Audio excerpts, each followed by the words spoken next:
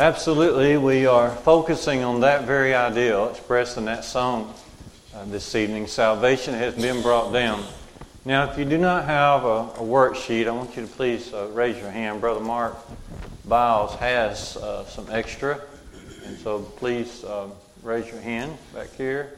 And we also can very quickly make some more.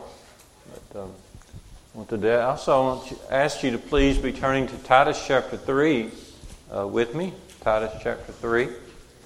And we'll be reading from there to begin with.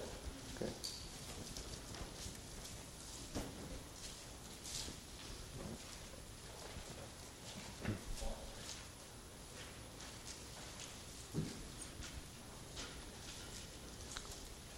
Titus chapter 3, and beginning in verse 1, we'll go through verse 8. Titus 3, 1 through 8. It's Paul's letter to the Christians on an island called Crete. Titus is there working. And Paul is writing to them, reminding them of their salvation in Christ. We, by studying this, we can learn about that salvation and learn how to share it with others, but also learn how it can help us to treat other people as well. Let's do our reading here. Titus chapter 3, beginning in verse 1. Put them in mind to be in subjection to rulers, to authorities, to be obedient, to be ready unto every good work, to speak evil of no man, not to be contentious, but to be gentle, showing all meekness toward all men. For we also once were foolish, disobedient, deceived, serving divers lusts and pleasures, living in malice and envy, hateful and hating one another. But when the kindness of God, our Savior, and His love toward man appeared, not by works done in righteousness which we did ourselves, but according to His mercy He saved us, through the washing of regeneration and renewing of the Holy Spirit, which He poured out upon us richly, through Jesus Christ our Savior, that being justified by His grace, we might be made heirs according to the hope of eternal life. Faithful is the saying, and concerning these things I desire that thou affirm confidently, to the end that those who have believed God may be careful to maintain good works. These things are good and profitable unto men. We'll stop right there. We'll focus especially on verses 3 through 8. And hopefully for better ease of going through these things, we have first a handout. And you're welcome, and I encourage you to write little notes on this handout, but also we'll have a few things on the monitor as well. Okay, we're focusing on 7 things, 7 segments of salvation found in Christ, and it's based primarily on these verses right here. All right, so let's begin by noticing that in this text, salvation is defined. Salvation is defined. Okay. Of course, it's called just being saved. Titus 3 verse 5, Paul said, God saved us. He saved us. That implies that man is lost. Man is lost. Before someone comes to God through Christ, man is lost. Paul says in 1 Timothy 1 and 15, Christ Jesus came into the world to save sinners, of whom I am chief. We remember at the end of the prodigal son that the father explained to the older son, this my son was lost, and now he's found. He's found. And so the idea of salvation. And then another way of defining salvation is through the word justification, or being justified. Okay. Before we come to God in our sins, we are guilty. We are guilty. But because Christ died for our sins and made that payment at awful cost to Him, we can be declared justified. Romans 6:23 says, the wages of sin is death, but the gift of God is eternal life through and in our Lord Jesus Christ. And so we can be made justified through Jesus. And then also another way of saying salvation is to be regenerated. Regenerated, okay? Which, as you know, just simply means to be made alive again. It's kind of a rebirth statement, okay? To be generated again, to be brought to life again.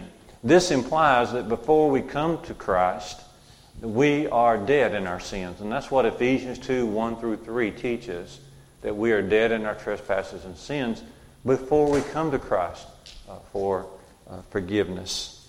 And then another way of saying salvation is that we have been renewed through the Holy Spirit. Renewed through the Holy Spirit. And that implies that before we come to Christ for salvation through His blood, that we're useless. We are living our life in vain. But once we come to Christ, then He will make us profitable. 2 Corinthians 5 and 17 says that when we come to Christ, old things are passed away, and all things have become new. When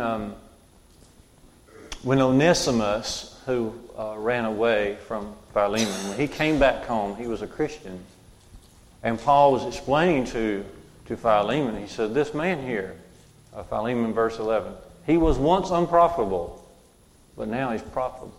He was once useless, but now he's come to Christ. He's going to be a much better worker now than he ever has been.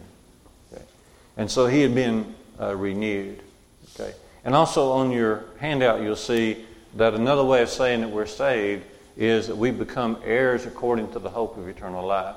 Ephesians 2:12 says, before we come to Christ, then we are without God and we have no hope. But once we come to Christ and we stay with Him, we live for Him, we're faithful to Him, then we have assurance not only in this life of forgiveness, but we have great assurance in the life which is to come. Do you see what God wants to do to people? Do you see what God wants to do to people? He wants to save people from their sins. He wants to declare them justified. He wants to bring them back to life. He wants to renew their lives, make them profitable for Him, and He wants to give them full confidence. He wants to give them that blessed assurance that we can have. Right?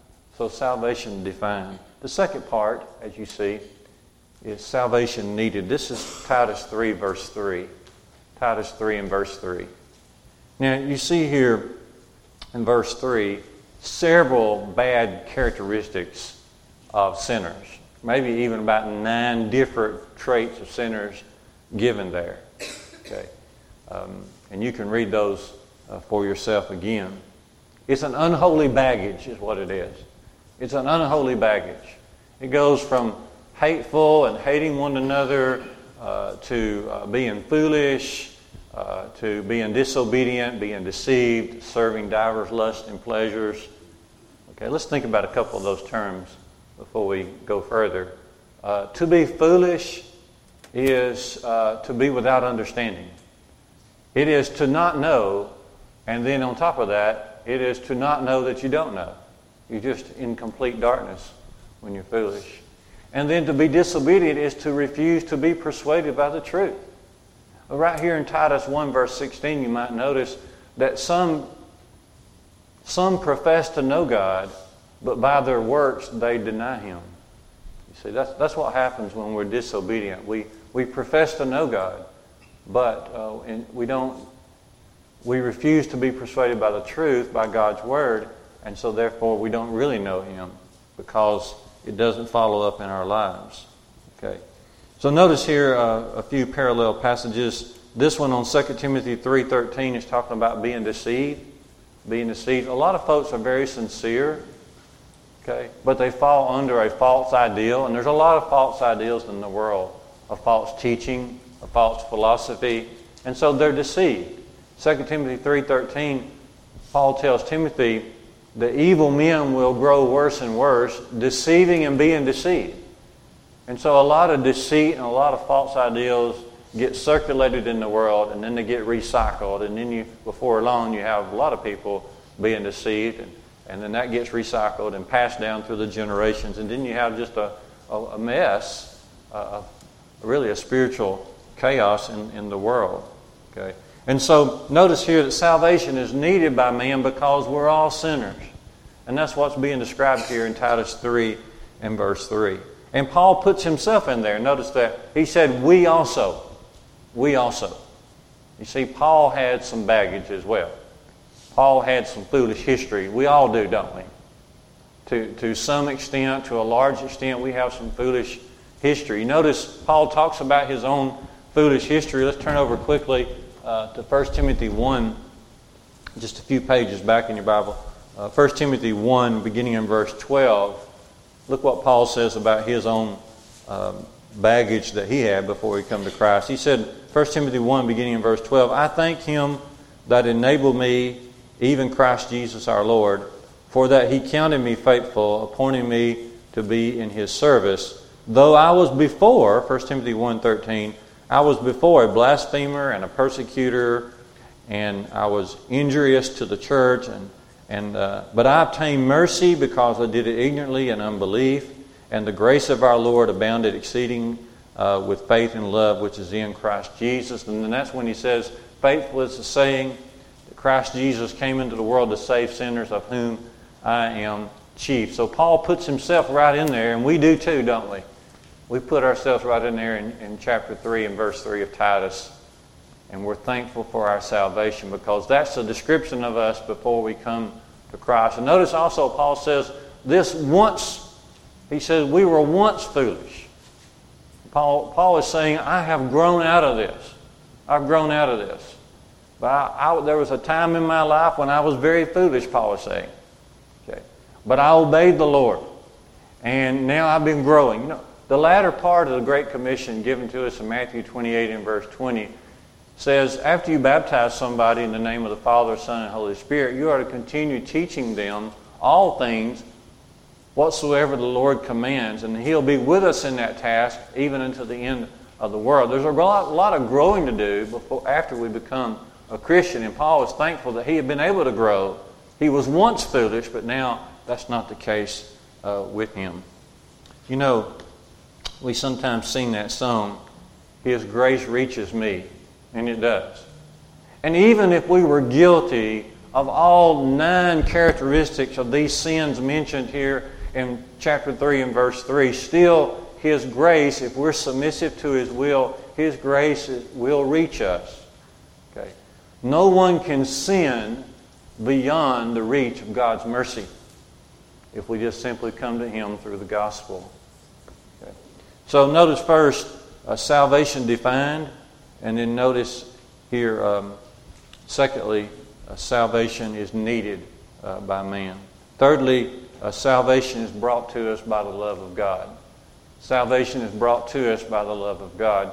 Notice how bad those descriptions are there in chapter 3 and verse 3. And then notice how that verse 4 starts, but God. But God. Folks, every once in a while, in fact, just do it often in prayer. Thank God this way. That, Lord, thank you for taking the initiative to go ahead and decide to send your Son before I ever came to this earth. Because God knew we would need a Savior before we ever got here.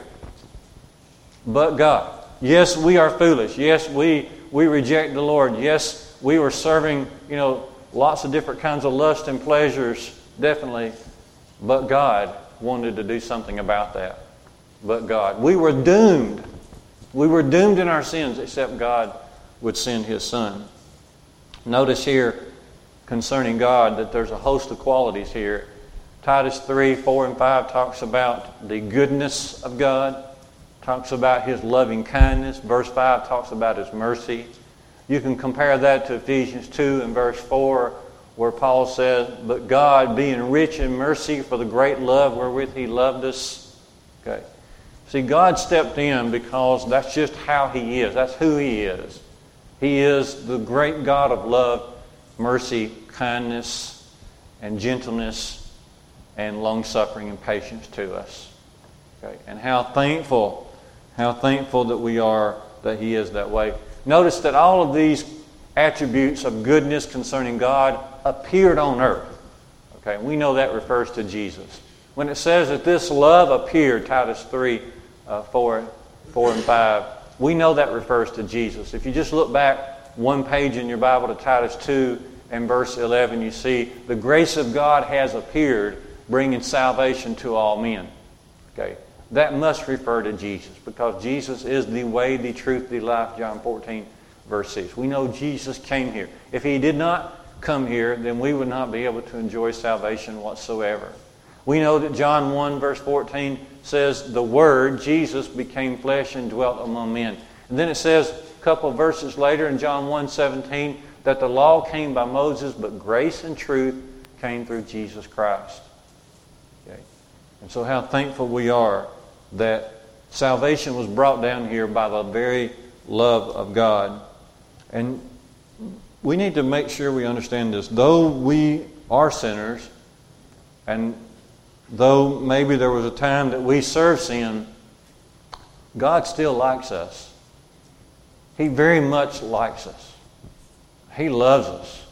But the word love here, you've heard before that sometimes behind the word love in the New Testament is the word agape. Okay. And oftentimes that is, and that's the unselfish, that's the planned, unselfish type of love that we show in our families, show to a lot of people. But here the love is the other one, say it, Larry, the phileo love, the phileo love. And this is more of, hey, I just like you. I just like you. I like who you are. I like the way you are. And this is God saying that to us. Though you were sinners, still, I like you very much. I just love you. Okay. And so, salvation brought down by God's love. Chapter 3, verses 4 and 5. And then the next section is salvation does not come through man. We know this. This is outrightly, straightforward said, in a straightforward way, Titus 3, verse 5. Salvation is not by works of righteousness which we did ourselves. Okay. There is no plan, there's no course of action that man can or could have come up with in order to orchestrate salvation for man on earth. Okay. We didn't come up with the plan of salvation. Okay. Not through man. Okay.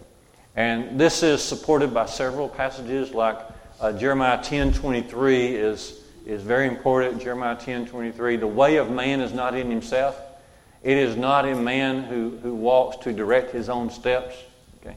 Of course, that's talking about our spiritual needs. I know very well, that we do a lot of things that looks like we're doing it on our own. Every blessing is from God, but we make plans and we go out and we go to this place and that place.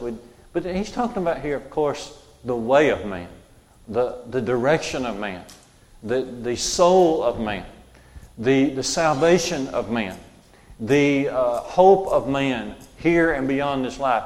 Man cannot come up with this, Jeremiah 10:23. It is not in man who walks on this earth to direct his own steps. We need the Lord. Proverbs 14:12, there's a way that seems right unto man, but the end of those ways are death, always death. We need the Lord. We need His Word. We need His truth.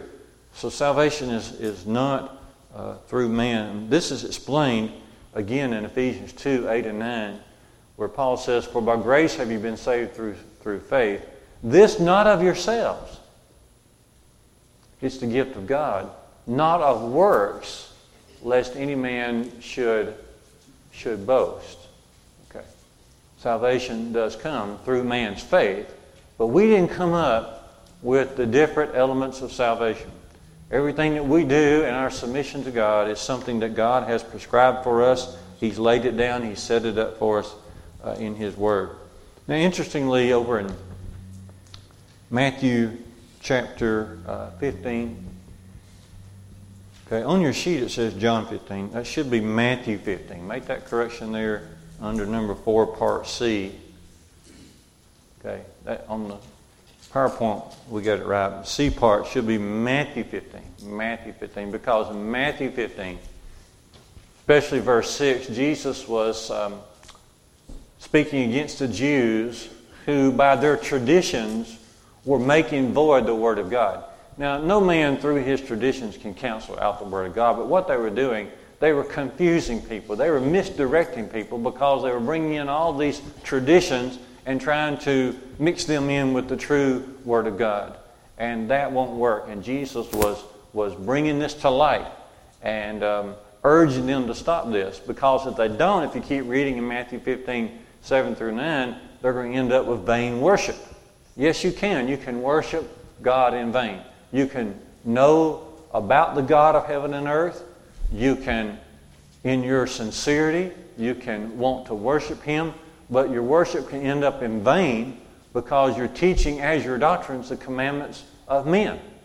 Okay.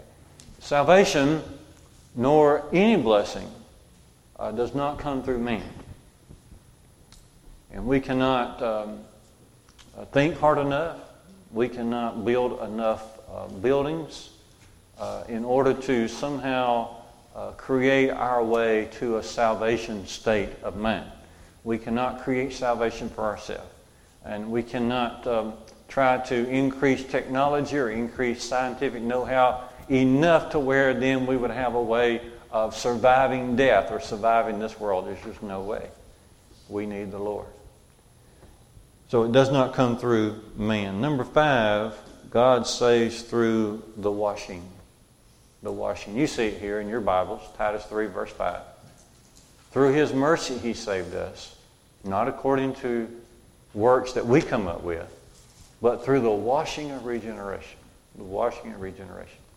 This washing has reference to baptism. What else could it be? What else could it be? When you read your whole New Testament together, what else could it be? When Ananias, the preacher, came to Saul of Tarsus, Acts 22 and verse 16, Saul, wanting to know now, understanding he's been in the complete wrong, he's been on the wrong path, he's wanting to now know, what must I do? What shall I do? Well, God had told him, if you go into the city, then there'll be a man there, Ananias, he's going to come and tell you. And Ananias said, Saul, why do you tarry? Arise and be baptized. Wash away your sins, calling on the name of the Lord. And so this washing here has reference to baptism. In focus here on 1 Corinthians 6, verse 11, but in your mind, think about Acts 18, verse 8, where Paul was in the city of Corinth, and many of the Corinthians hearing believed and were baptized. Now, notice how Paul talks about this in 1 Corinthians 6, verse 11. He says, you are washed. You were justified. You were sanctified in the name of our Lord Jesus. Okay. So Paul's reminding them of what happened. When they were baptized, they had been washed. They've been washed. Revelation 7:14, a question is asked in heaven. Who are these who are clothed in these white robes? Where did they come from? The answer is given. They have come out of a great tribulation, and these are those who have had their robes washed and made white in the blood of the Lamb. You see, Paul teaches us in Romans 6, 3 and 4 that when we are baptized, we're baptized into the death of Jesus. And it's in the death of Jesus on the cross where He shed His blood. And so in response to the goodness and kindness of God, when we, based on our faith, we're baptized into Christ for the remission of our sins, that puts us in contact with that very important death, that shedding of that blood. And so this washing here has reference to the baptism, just simple baptism of water. And notice that B part here, that this washing is a part of God's whole plan of salvation. Okay. A person cannot be saved by baptism until they first believe and are willing to repent. That's why Peter says in Acts 2:38, when he's asked the question, what shall we do? He said, repent ye and be baptized, every one of you, in the name of Jesus Christ, for the remission of your sins, and you shall receive the gift of the Holy Spirit. And that's exactly why Jesus, before He left this earth, He said, Mark 16:16, he who believes and is baptized shall be saved. And so this washing is a part of the entire gospel plan that brings a sinner to salvation in Christ. Now this washing is also part of what we call the spiritual birth process, the spiritual rebirth, being born again. Now, being saved from your sins is the same thing as being spiritually reborn again. Okay, it's just another way of explaining it. So in John 3, verse 5, Jesus said to Nicodemus, except you be born of water and the Spirit, you cannot enter into the kingdom of heaven. Okay. And then to follow up on that, Paul in a couple of places talks about this water baptism, kind of like a rebirth. He says, like in 1 Corinthians 12:13, for by one Spirit have you all been baptized into one body. Okay. So the body there and the kingdom in John 3, verse 5 would be the same place. Okay. So you go through this rebirth when God, the Spirit, speaks to us through His Word. We understand how we are to respond to the great love of God that has been brought to us through the cross of Jesus. And we respond to that, and that brings us in contact with the blood of Jesus, and it creates a rebirth, a renewal in our lives. Now, this washing is not part of the first part of verse 5. This washing is not part of the schemes of mankind. This washing of baptism is not part of man's works. Okay? There's no use being scared of the word work. Okay? There are the works of man that do not save, but there are the works of God who does save. Okay? That's the big point of James chapter 2, that obedience is having faith tied to the works, the commands that we obey from God. Okay? And so there's works that man comes up with to do, and but there's works that God comes up with to do. And so when we obey those, we're not earning our way to God. We're simply humbly saying, yes, Lord, I want you to be my Lord, and I will do what you say. I will adhere to what you have asked us to do. So the washing is not part of the human works. Okay? Don't let someone back you into a corner and say, well, baptism is a work. Well, just say, yeah, baptism is a work. But it's a work designed by God. Okay. Who come up with baptism? Okay. There's not a single man on earth, not a single lady on earth who came up with the idea of baptism, washing for the remission of sins. Not at all. God put that in there. And He explained it very well. Okay. There's no use being mistaken about it. It's just there. Okay. And you can search and search and search for the man on earth or the woman on earth who come up with these ideas, but God come up with these ideas. So when you do what God says do, you're not earning your way to God. You're just thankful that He has provided a plan, and you're anxious to submit to that plan because of His love for us. Washing also is not a mere symbol or picture of the salvation that has already taken place. Notice it there carefully in Titus 3 and verse 5.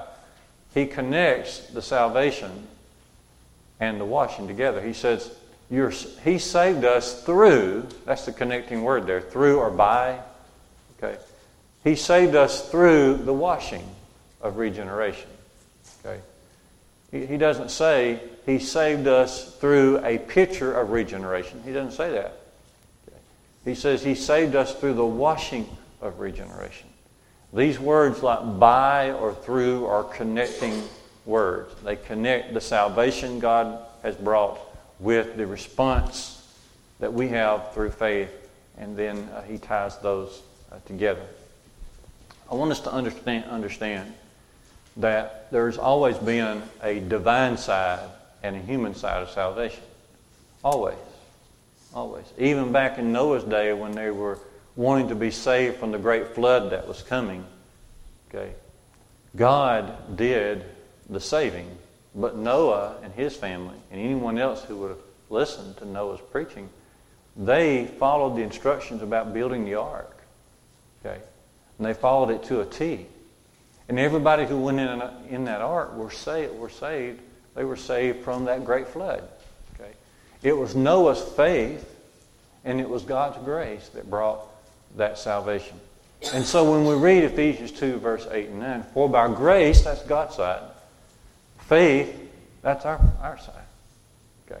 But we're talking about a full faith here. We're not talking about a faith that just says, yeah, I believe, but a faith that's willing to do what God asked us to do. When the jailer asked in Acts 16, verse 30, he asked Paul, he said, men and brethren, what shall I do to be saved? Okay. All right. What shall I do? That's man's part. To be saved, that's God's part. We don't save ourselves. Okay? God saves us, but when we do by faith what He has asked us to do. Okay? So that's part number 5. And part number 6, God saves the same way He saved people in the Bible. Notice again Paul's words. That's the washing. But notice Paul's words here in Titus 3 and verse 5. He said, God saved us. God saved us. Who's he talking about? He's talking about himself. He's talking about Titus. He's talking about all those folks at Crete who were members of the Church of Christ there on that island. Okay. The way that those folks were saved is the same way that we're saved today. See? How do we know that? Well, Acts 10, 34 and 35 says, God is no respecter of persons. Okay. But in every nation, he that fears God and works righteousness is accepted by Him. See, God's not going to save Paul in one way and then Ken Nelson in another way. He's not going to save Titus in one way and then Paul Gilliland in another way. He saves under the New Testament now. Under the New Testament, that's where we're at. We're living on this side of the cross.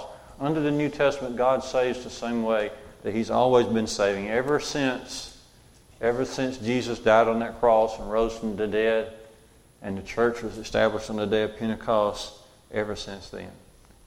Okay. And then finally, number 7, God saves through our faithfulness today. This is one thing that's important for us to gather. Notice in Titus 3 and verse 8, after he explains this, he reminds the Christians we must be careful to maintain, we must be devoted to maintaining good works, because this is the purpose of our salvation that we have in Christ. Our purpose is to become a servant of Christ. Romans 6:18 says, being then made free from sin, you have become servants of righteousness. You see, Titus 3 verse 3, all the unholy baggage there, that shows that we were serving another master. We were serving the master of sin. We were serving Satan, really. We were serving this world. But in coming to Christ, now we have another master. His name is Jesus. And He is the Christ. He's the Lord. So now, once we're baptized into Christ, we start growing and we maintain these good works and we go out and we share others. Since we've been redeemed, I like that song we were singing just a little bit ago.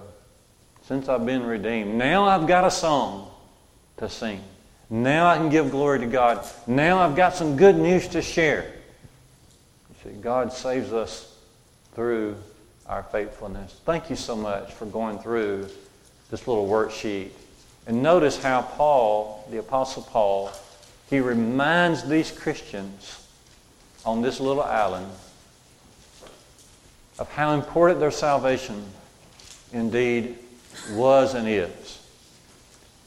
And they were to be reminded that all these people surrounding them, that they were once foolish like them.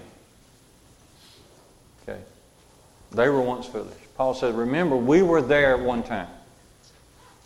And we've got to have compassion. And in faithfulness, seek to share what we know with other folks. Thank you so much for looking at these verses. If you have any sort of question or you want further study, this is just a passage, but there's a lot that goes behind Titus 3. Okay. For one to enjoy salvation, you've got to be convinced that Jesus is the Lord. He has all authority. He showed that in many ways while He was here on this earth, through His incredible teaching, through His fulfillment of prophecies, through the incredible works and miracles that He did, through His suffering on the cross. He predicted His resurrection from the dead. He come out of the grave on that third day. He ascended up on high. Everything that He promised has come true. Jesus is the Lord. He's the one with authority. And then back behind Titus 3 also is the fact that the New Testament now, it's our standard today. It's our standard. The things of the Old Testament, as valuable as they are, a lot of lessons to learn from the Old Testament, those things were a shadow of things to come. We're now living on this side of the cross. The church was established and the full gospel began to be preached on the day of Pentecost, Acts 2. And we're on this side of all of that. The next big thing that happens in the course of history is that Jesus comes again and we meet Him in the air. But right now we have a responsibility to help other people see the simple salvation that's found in our Lord. Can we assist anyone this evening with salvation or with anything that might be on your heart? Please let that be known right now as we stand, as we sing.